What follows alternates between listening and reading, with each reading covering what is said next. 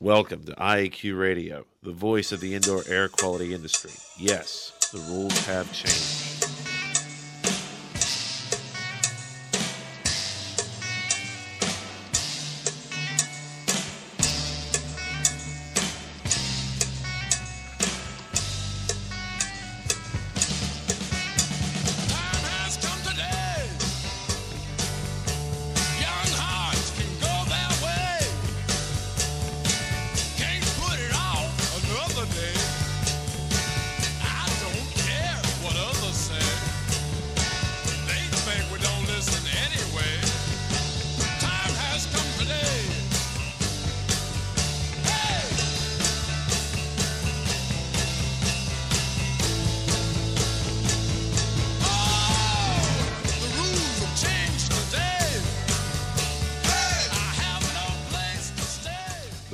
Have changed.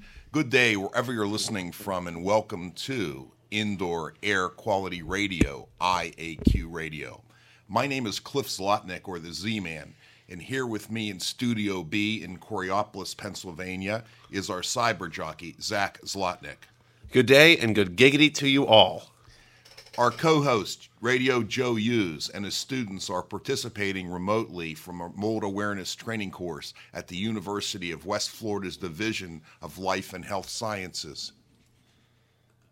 We don't need no education. We don't need no thought control.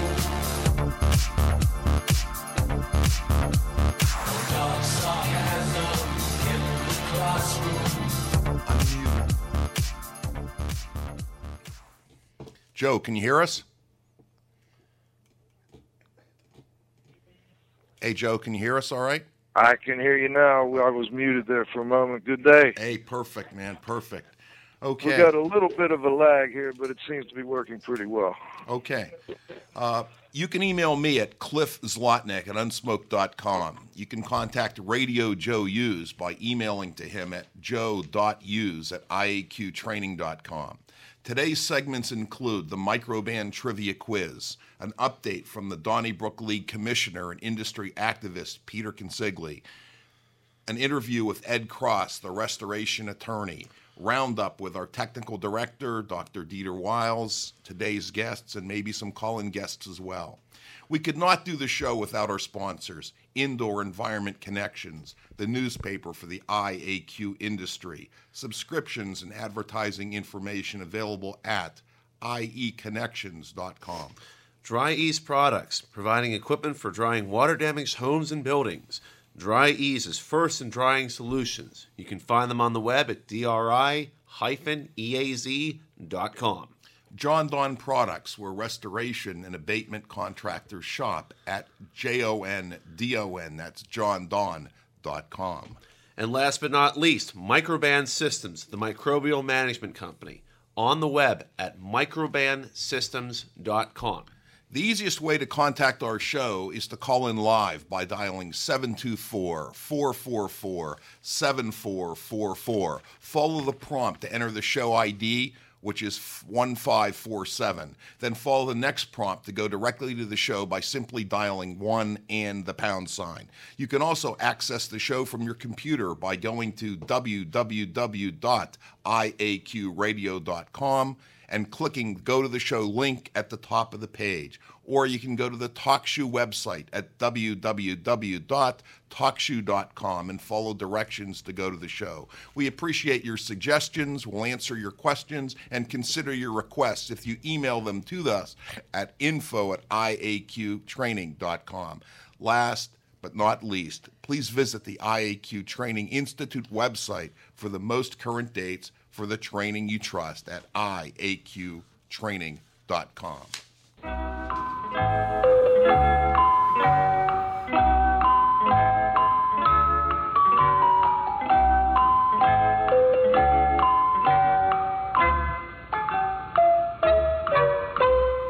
Microban trivia question for Friday, September 21st, 2007.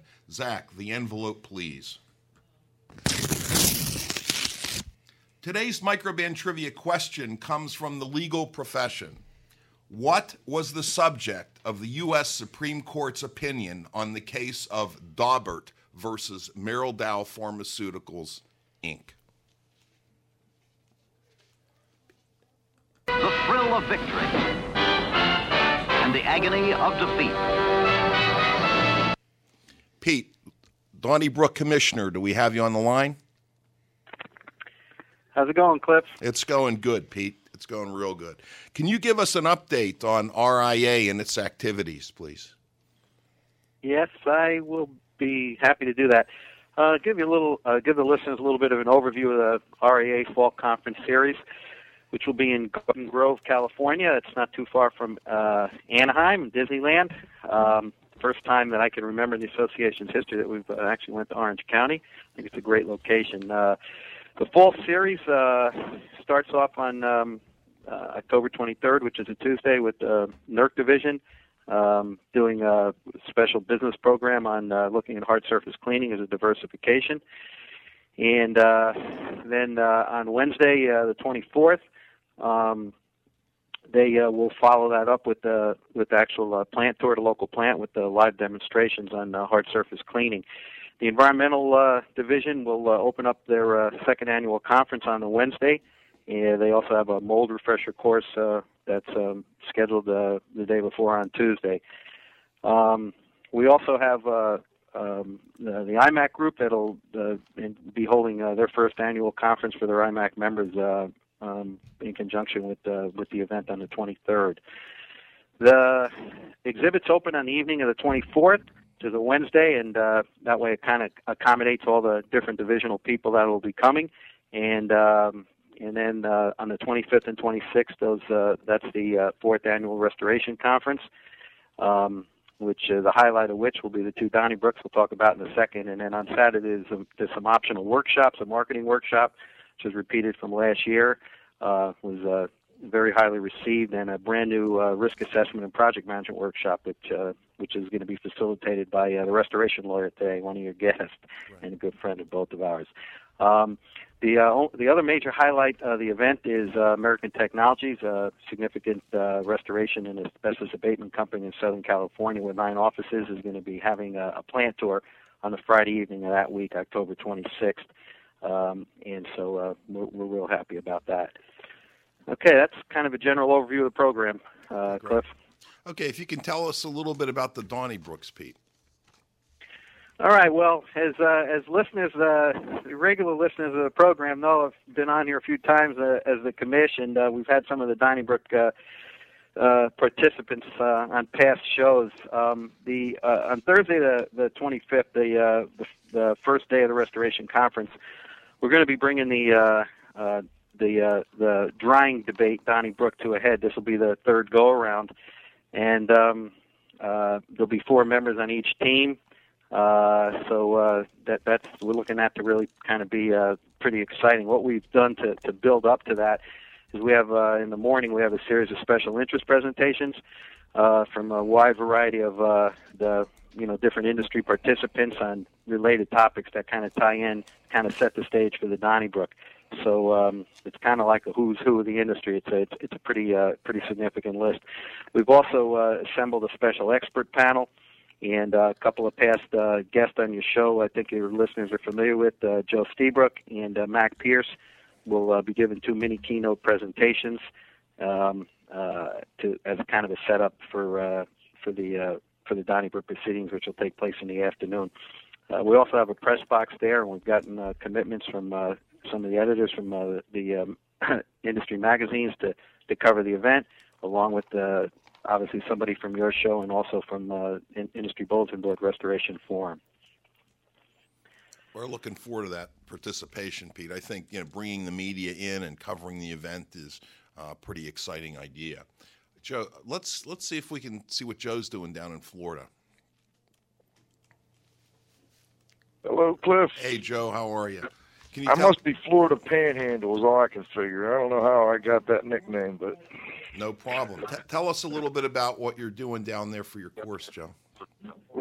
We're doing a mold awareness seminar, And we've got about 18 people in the room here, all looking quite confused at the moment, wondering what the heck is going on here, because there's a little time lag between me and when it comes out on the speaker, but it's going real well.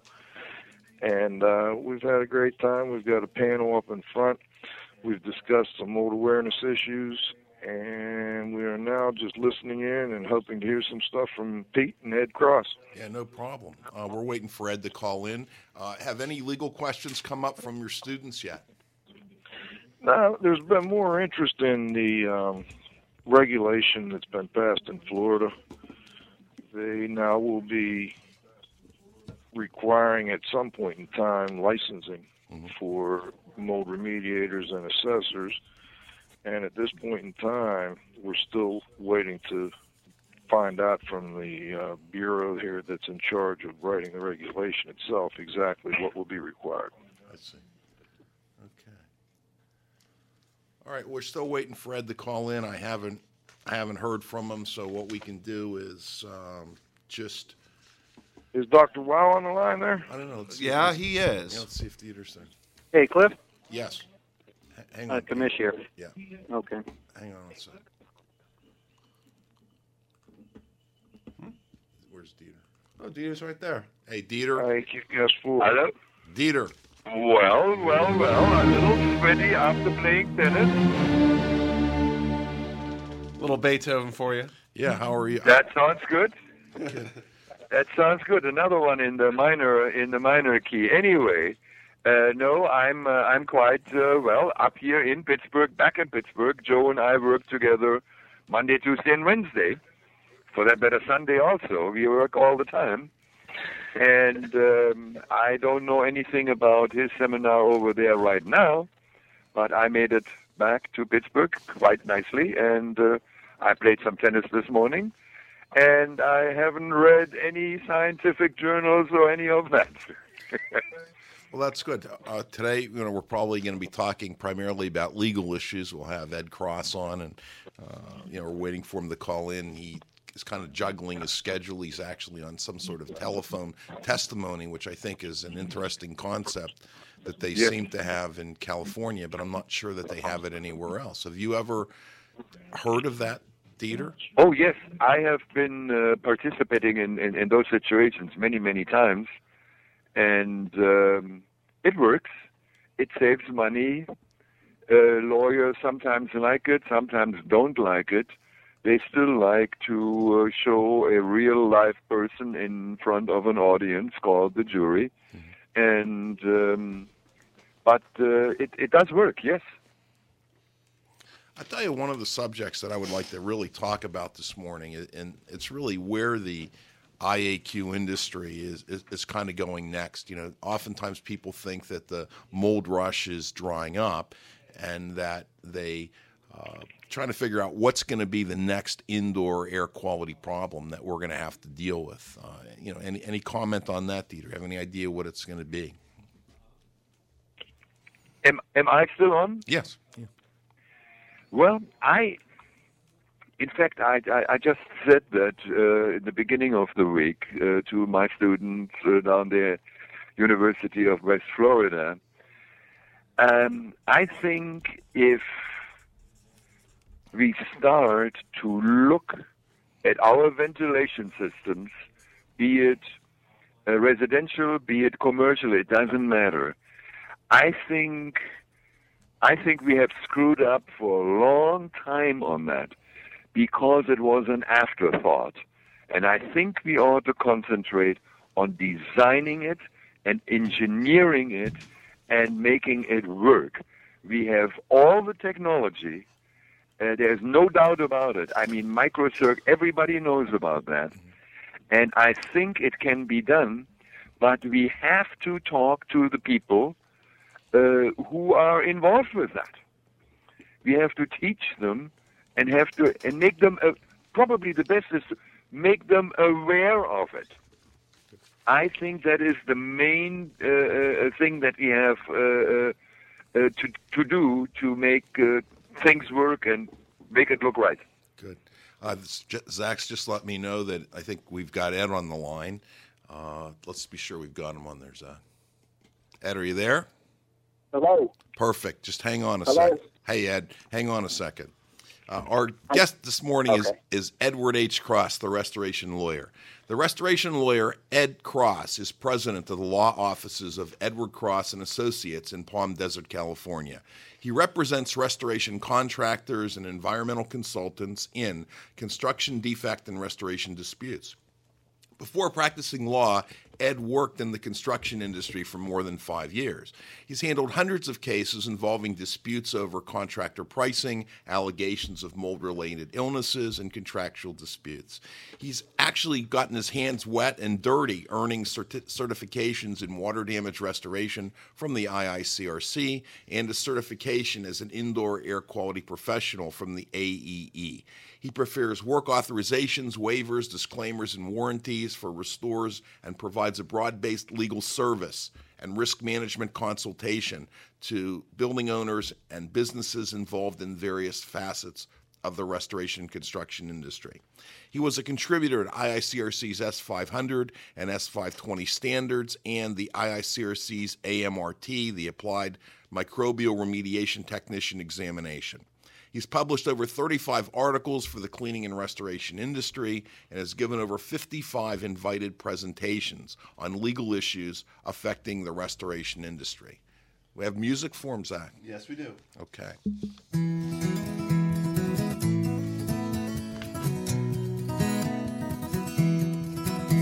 While I was walking outside at City Hall, I slipped and had a terrible fall. Negligence on the part of a don't care who. I felt so hard I was seeing stars, dollar signs, men from Mars, and the man who helped me up said I ought to sue. He was a lawyer. He was all out of breath.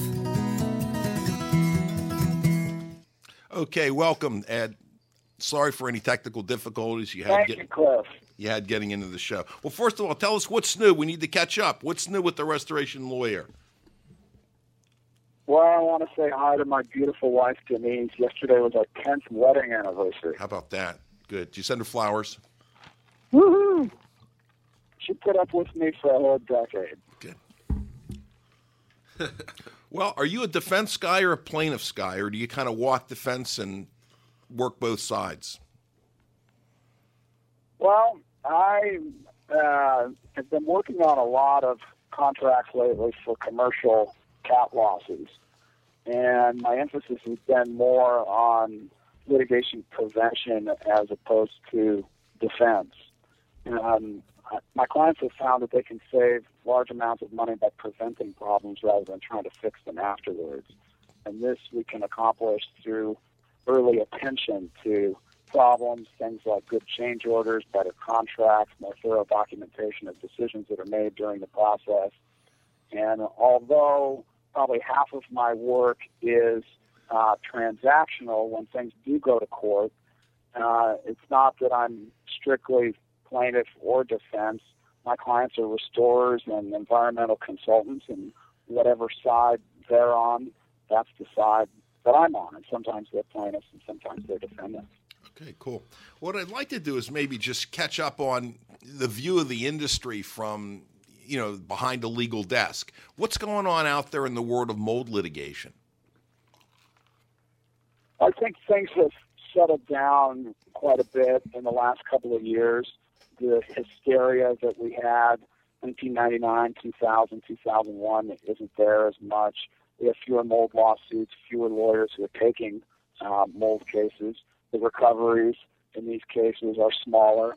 I look back on the cases that I had 10 years ago when I was representing homeowners, and I'd be lucky to get 20 cents on the dollar today for what I got on those cases.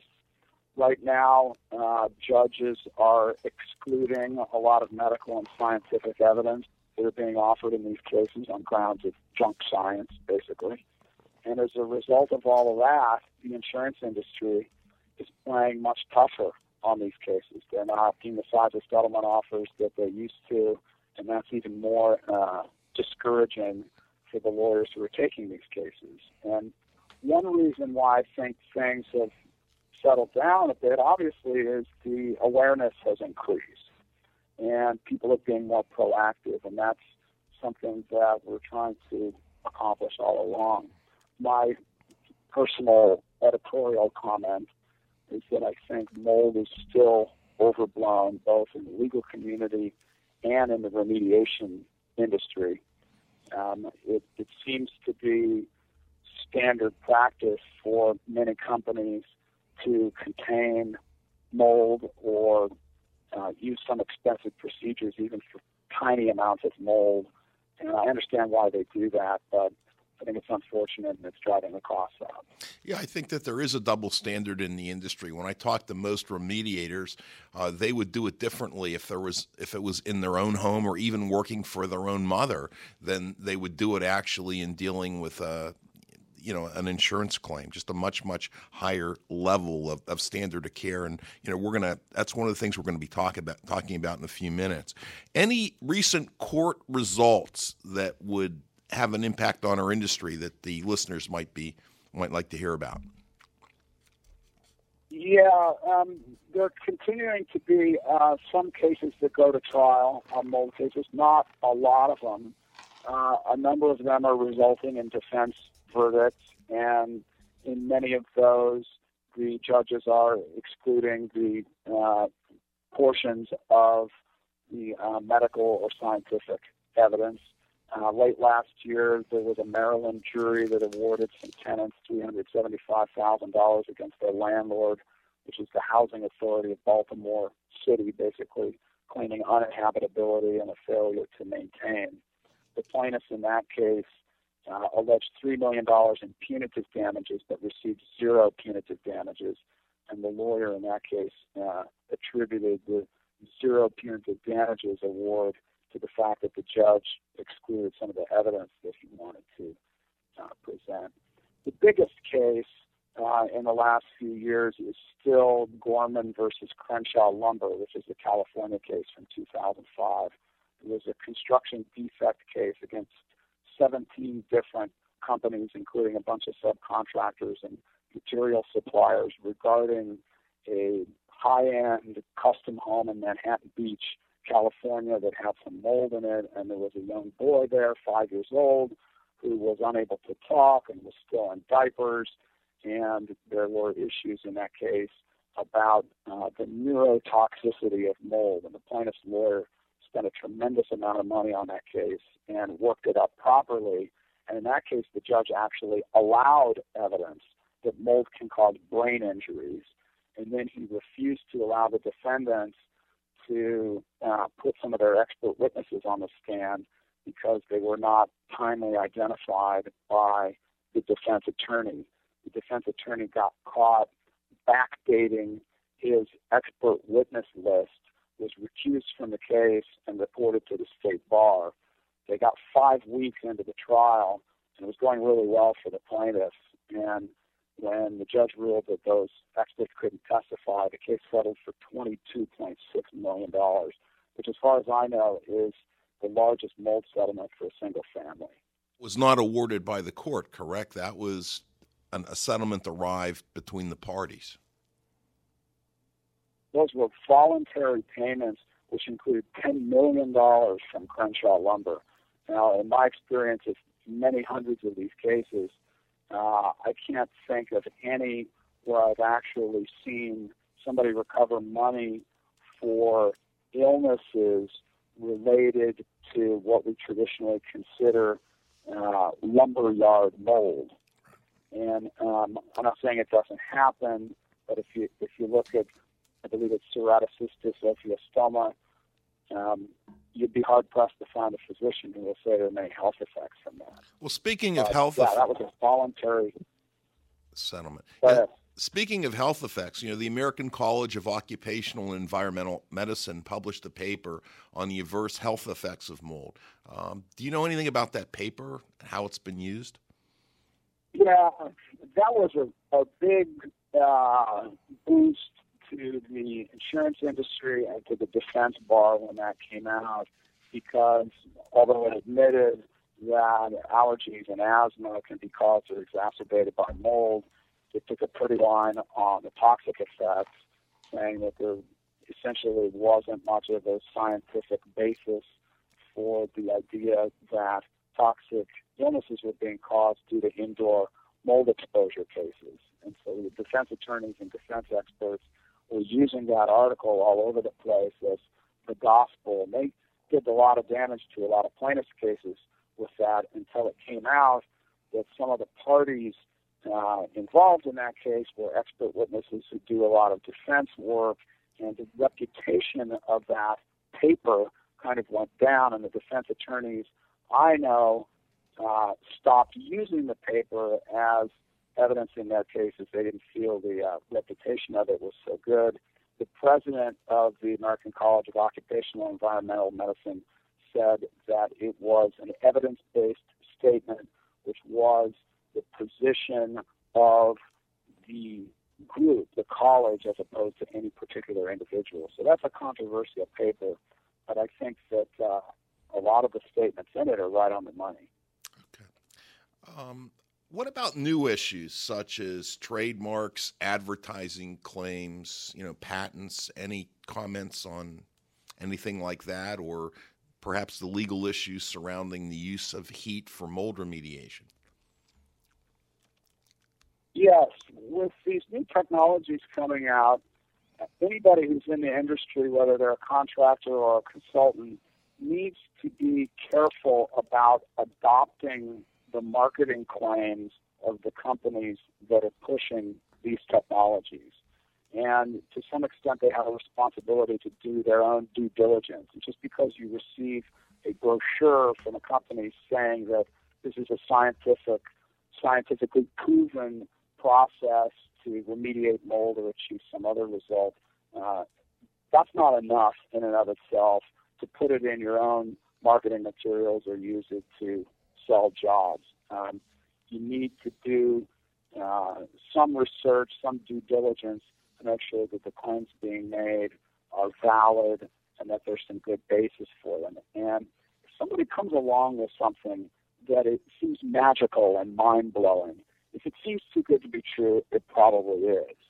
There's a lot of legal activity going on right now with regard to the use of heat for mold remediation, and a debate as to whether or not heat is a substitute for the physical removal of building materials. From my personal vantage point watching this stuff, I think that the people on the other side are winning because I think they have a stronger position on the point that there doesn't seem to be much in the way of scientific evidence out there that the use of heat in a building will actually denature mold allergens or remove the beta-glucans and eliminate the irritant effect. But the jury's still out. These cases are still pending, and a few months from now we'll probably know the outcome. In regards to advertising claims, as an attorney, surely you see a lot of advertising materials. You probably surf on a lot of websites from the industry and so on and so forth. And, common terminology that we find on websites, on literature, on business cards is, mold remediation expert, mold remediation professional. Do people that use these terms need to be able to prove it? And, what constitutes expertise? Well, it's a lot of different things. If somebody's making those types of claims and they get sued in a workmanship type of case or a standard of care claim and they don't have certifications and they don't have years of experience in the business and they're not familiar with the standards and the leading publications that are out there, they can get beat up pretty well in those cases.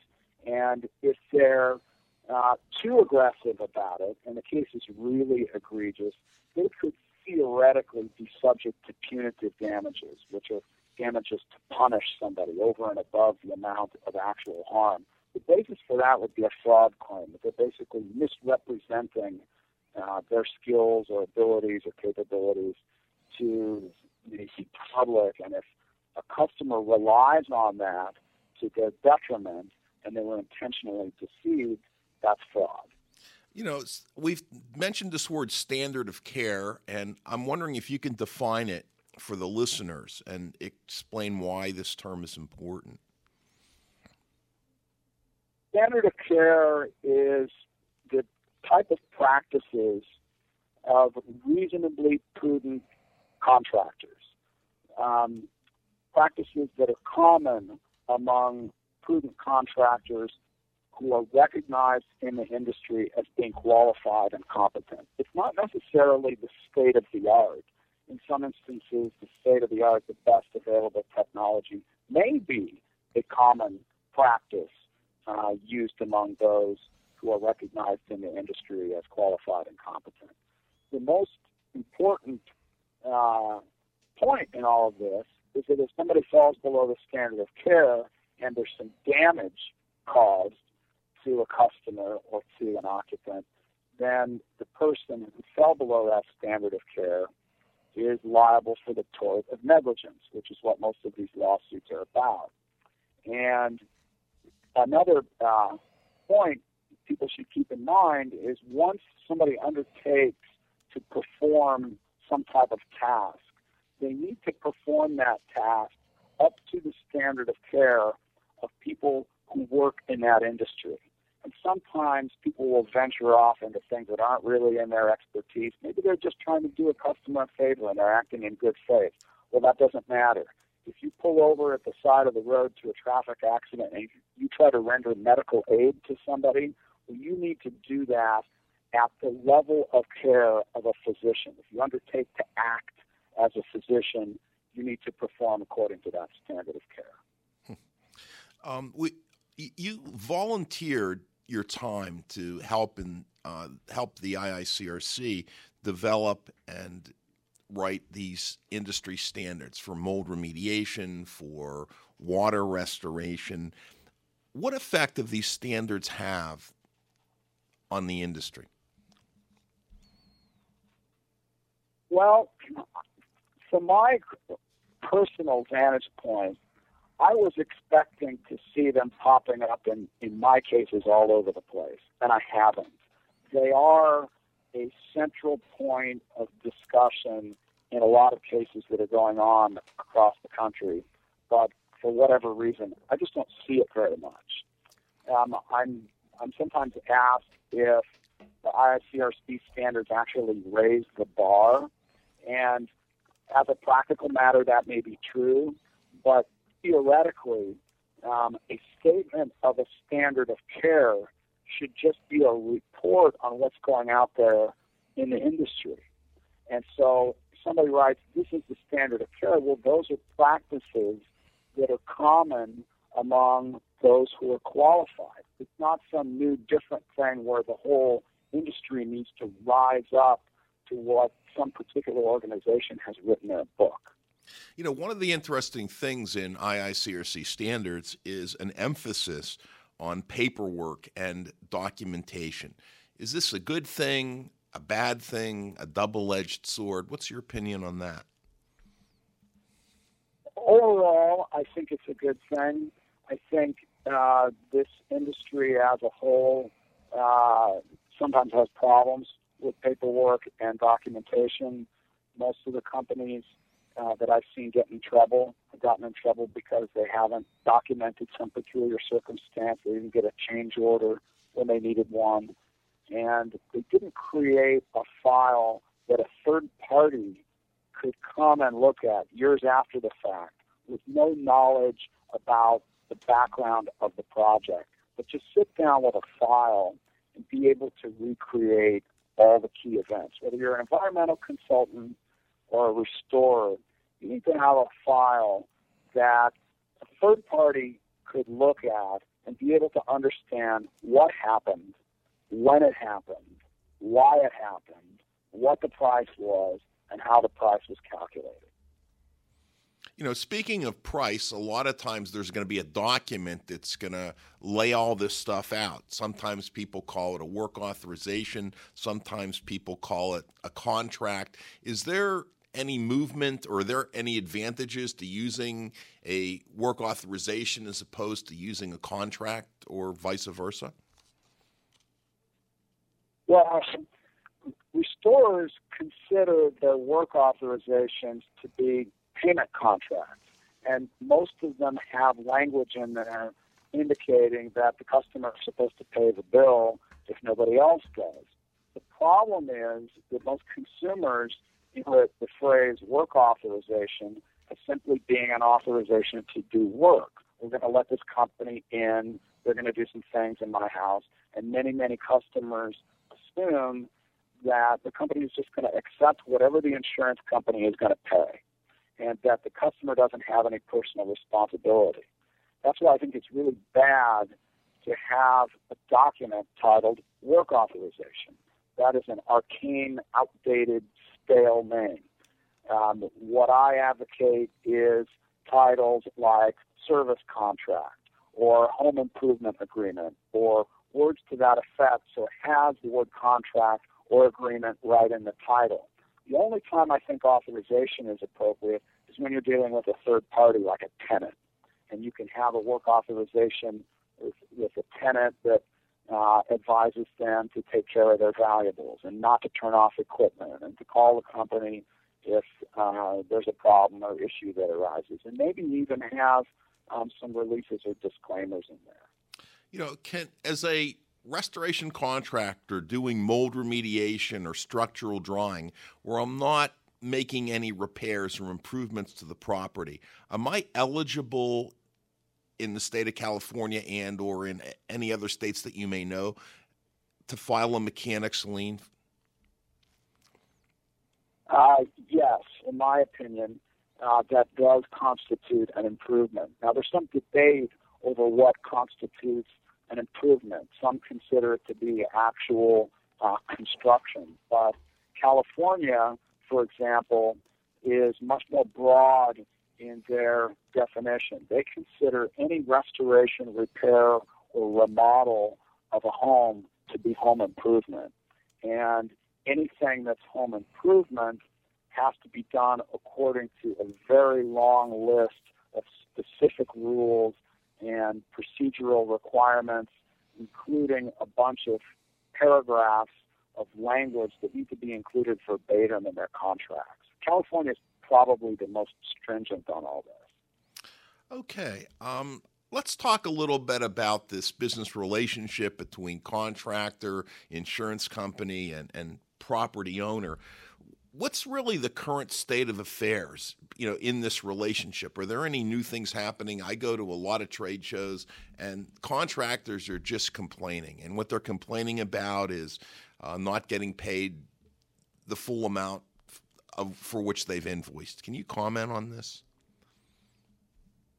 Yeah, I don't know if it's my imagination, but the problem seems to be getting worse. Last week, I spoke at the Dry East Symposium, and contractor after contractor after contractor came up to me and said, the insurance companies are slashing our bills to pieces. They're making arbitrary cuts. They're paying it, and they kind of put these contractors between a rock and a hard place. If they cut a $10,000 bill down to $7,000, is that really enough to file a lawsuit over? Do they want to go to small claims? Do they want adjusters out there telling potential future customers, hey, you got to watch out for this company. We may not pay all their bill because we think their billing is unreasonable, and if we don't pay all their bill, then they're going to sue you for it. And if they have a project where there's $20,000 or $30,000 due, it's really too big for a small claim, but can they really afford to go to trial on a case like that? It's tough. You spend so much money on the lawsuits.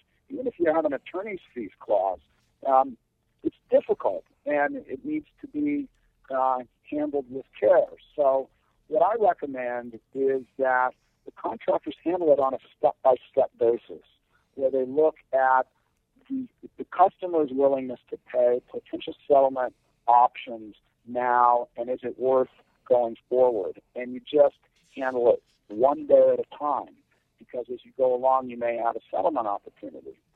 Overall, industry-wide, my observation is that the companies that are doing the best are the ones that are able to maintain good relationships with the insurance industry. And those that are able to do that are able to command a higher price, and are able to perform their projects with a lot fewer problems. And they have found a way to garner the respect of the insurance industry. And I realize with some adjusters that's not always very easy to do. And sometimes a company to pick a certain carrier or two and say, hey, we just have problems with this particular carrier for whatever reason, the chemistry isn't right, and if a customer calls in and they're insured by carrier X, they say, I'm going to respectfully decline this job and then refer it out to a competitor they don't like very much. Right. Are you, in terms of getting paid, are you an advocate of a time and material billing method? Would you be in favor of that? I think that time and materials contracts are causing an unnecessary amount of problems for contractors.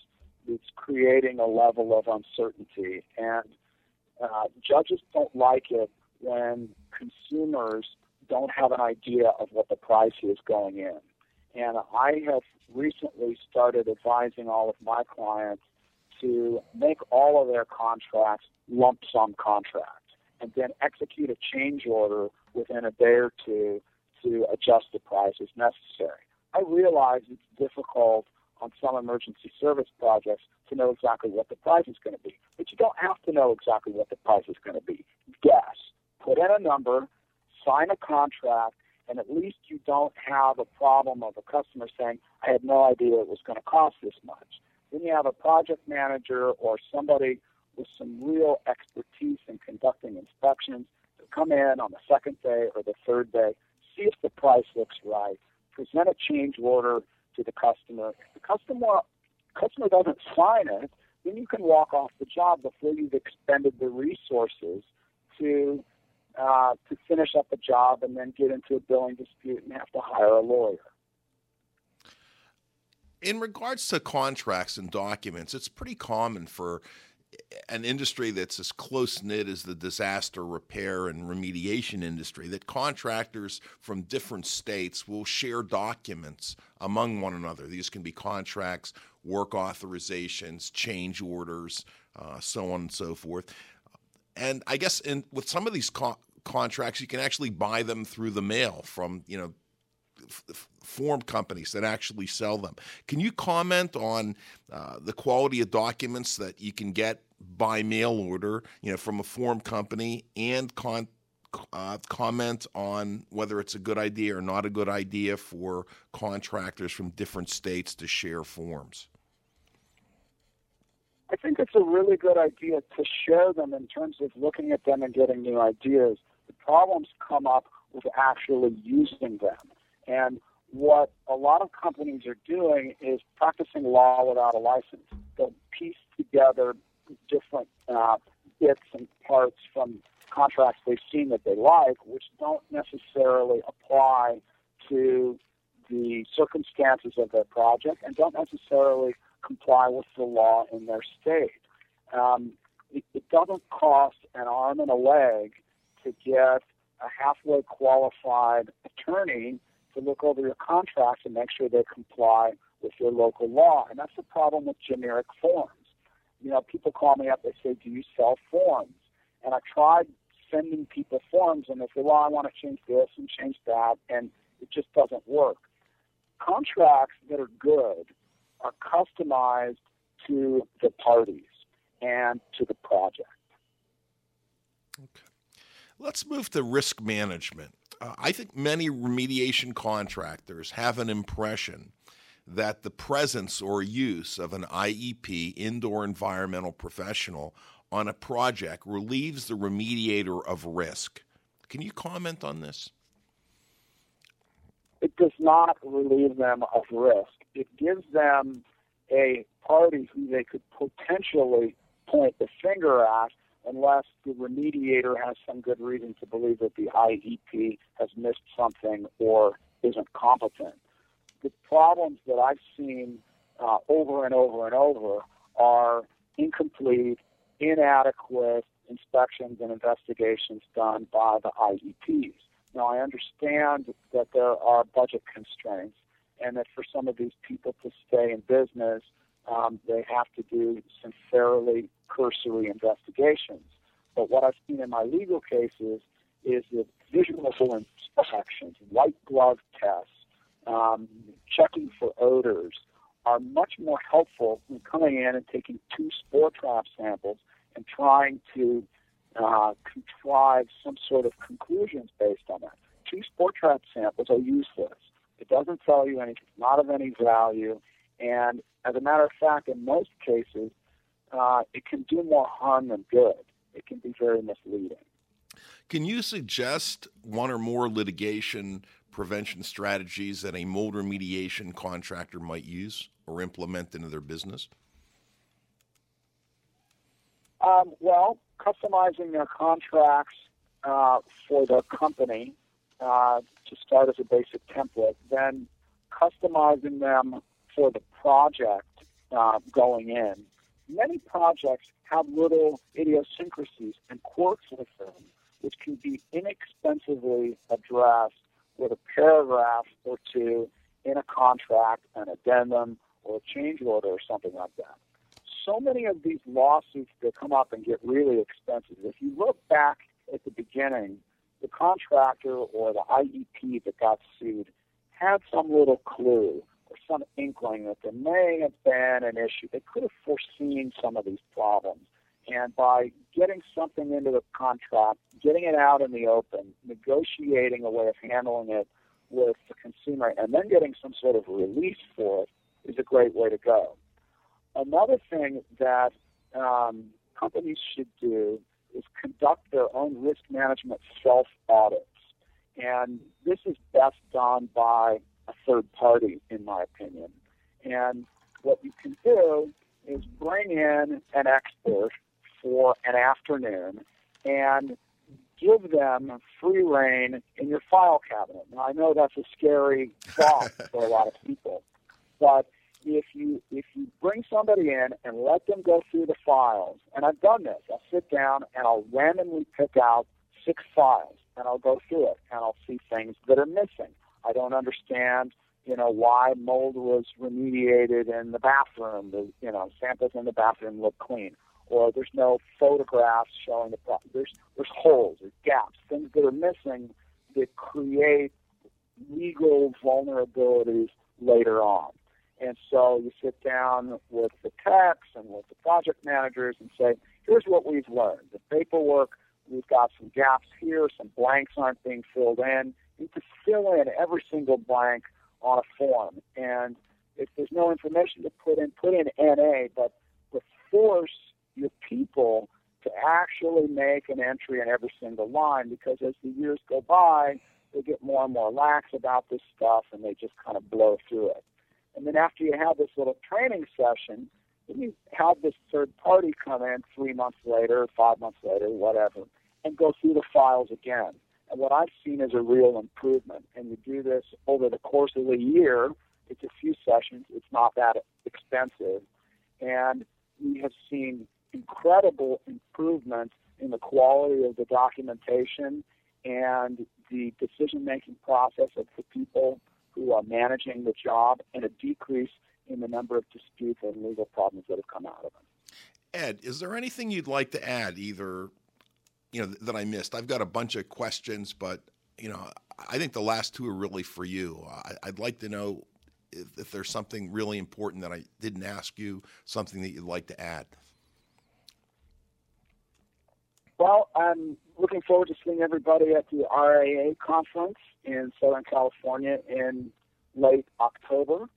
I think that I want to extend a special thanks to you, Cliff. Your knowledge of science is a great asset to this industry, and I've really enjoyed the opportunity to get to know you. I've learned a lot from you, and I hope other people will as well. Vice versa. We've just learned so much from you. How can our listeners contact you, Ed? My phone number is area code 760-773-4002. 760-773-4002. My email is ehc@edcross.com. lawyerjokes.com. Stay on the line for a couple minutes, Ed. I know that you've got to go. We're going to do a round table, and hang on. Move 'em on, hit 'em up, hit 'em up, move 'em on, hit 'em up, rawhide. Cut 'em out, ride 'em in, let 'em out, cut 'em out, ride 'em in, rawhide.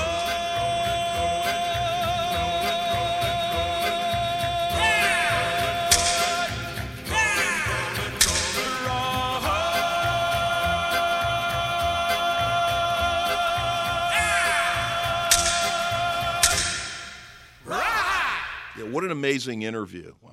Ed was just a wonderful guest. I hope we have Pete, Joe, Dieter all on the line. Any comments on anything that Ed said? Well, this is Dietrich over here. Can you hear me? Absolutely. You're loud and clear. Oh, okay. I'm unmuted, I guess. I think we ought to have a couple of more shows like this.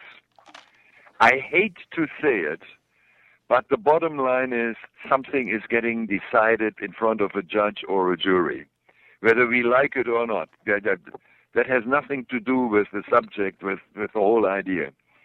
But this is where it ends up, and you can save your money for a whole year, and you get all of a sudden hit over the head with one lawsuit, and your life savings are gone. I think this is incredibly valuable. That people understand of what is lurking around. Now, I have been working with lawyers as an expert witness for the last 35 years. And, My condolences. And I think this is incredibly important. I know all the bad lawyer jokes and all of that. But that this is the bottom line.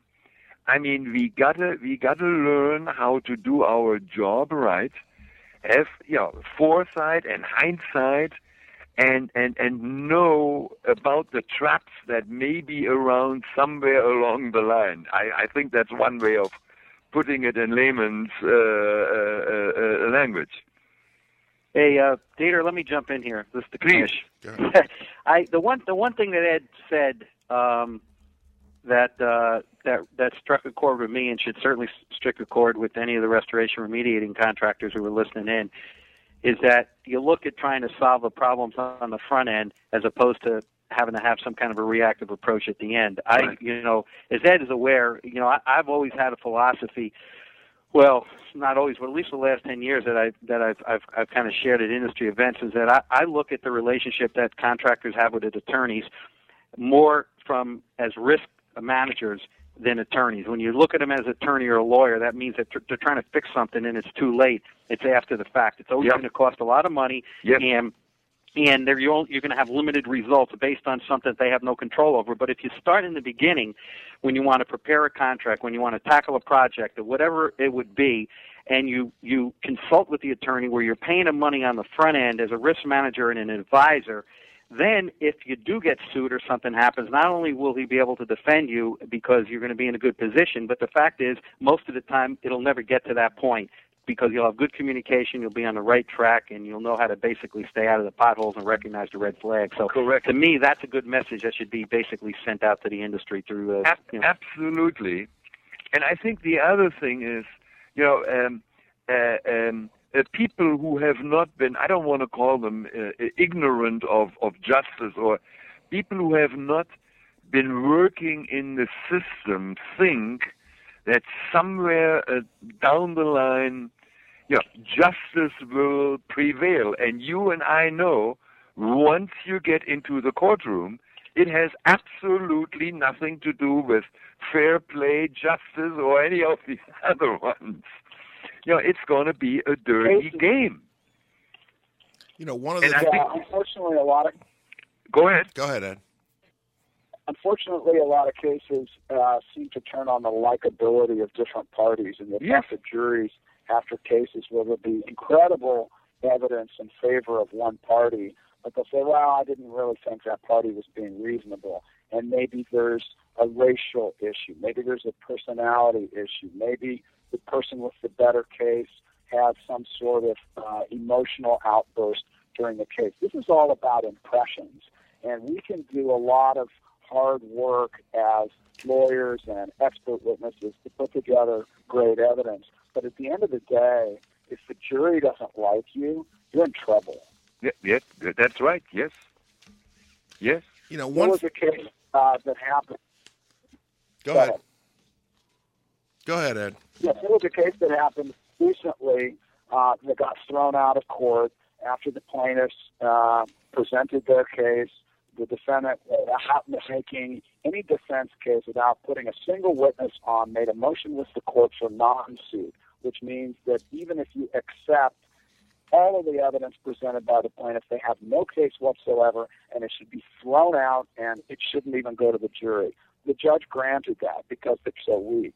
Well, the lawyers spoke to the jury afterwards, and they said, well, we were going to decide in favor of the plaintiff. We liked the case. Yeah. You know, one of the things I went. It's scary. I guess it's my turn as the host. One of the things I don't understand is we talk about overblown. We have this balloon. The remediators that do the mold remediation think we're doing too much work. Attorneys think we're doing too much work. The specifiers, the IEPs, think we're doing too much work. When is this balloon going to burst and we go back to doing what we should have done from the very beginning, which is not as much work as we're doing? Hey, Cliff, Yep. do you want to quote Dr. Miner on that from 10 years ago? Absolutely, right. Go ahead. You're the host. Quote Dr. Miner. This is how simple it should be. Clean it, dry it, send the bill, and get paid. Or did I forget one? Well, you forgot one, and I would think the most important one from your perspective is clean it, clean it, apply the antimicrobial. Okay. Dry it, send them the bill. All right. That's why I needed the commercial, Pete. Thank you very much. Yeah.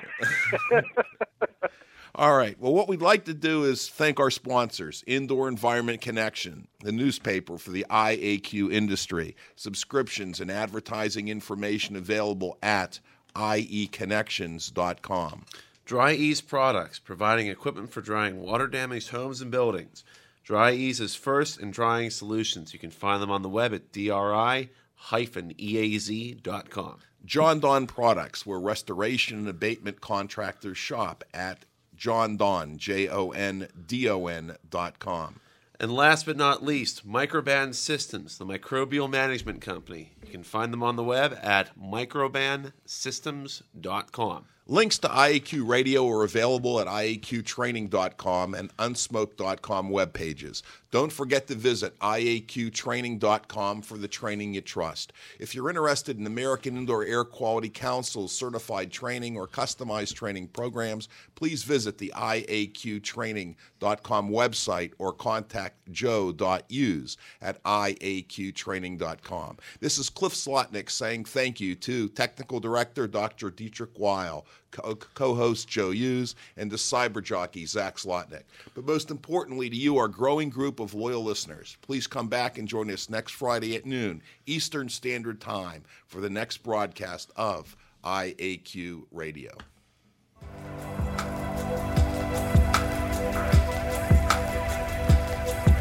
This has been another IAQ Radio production.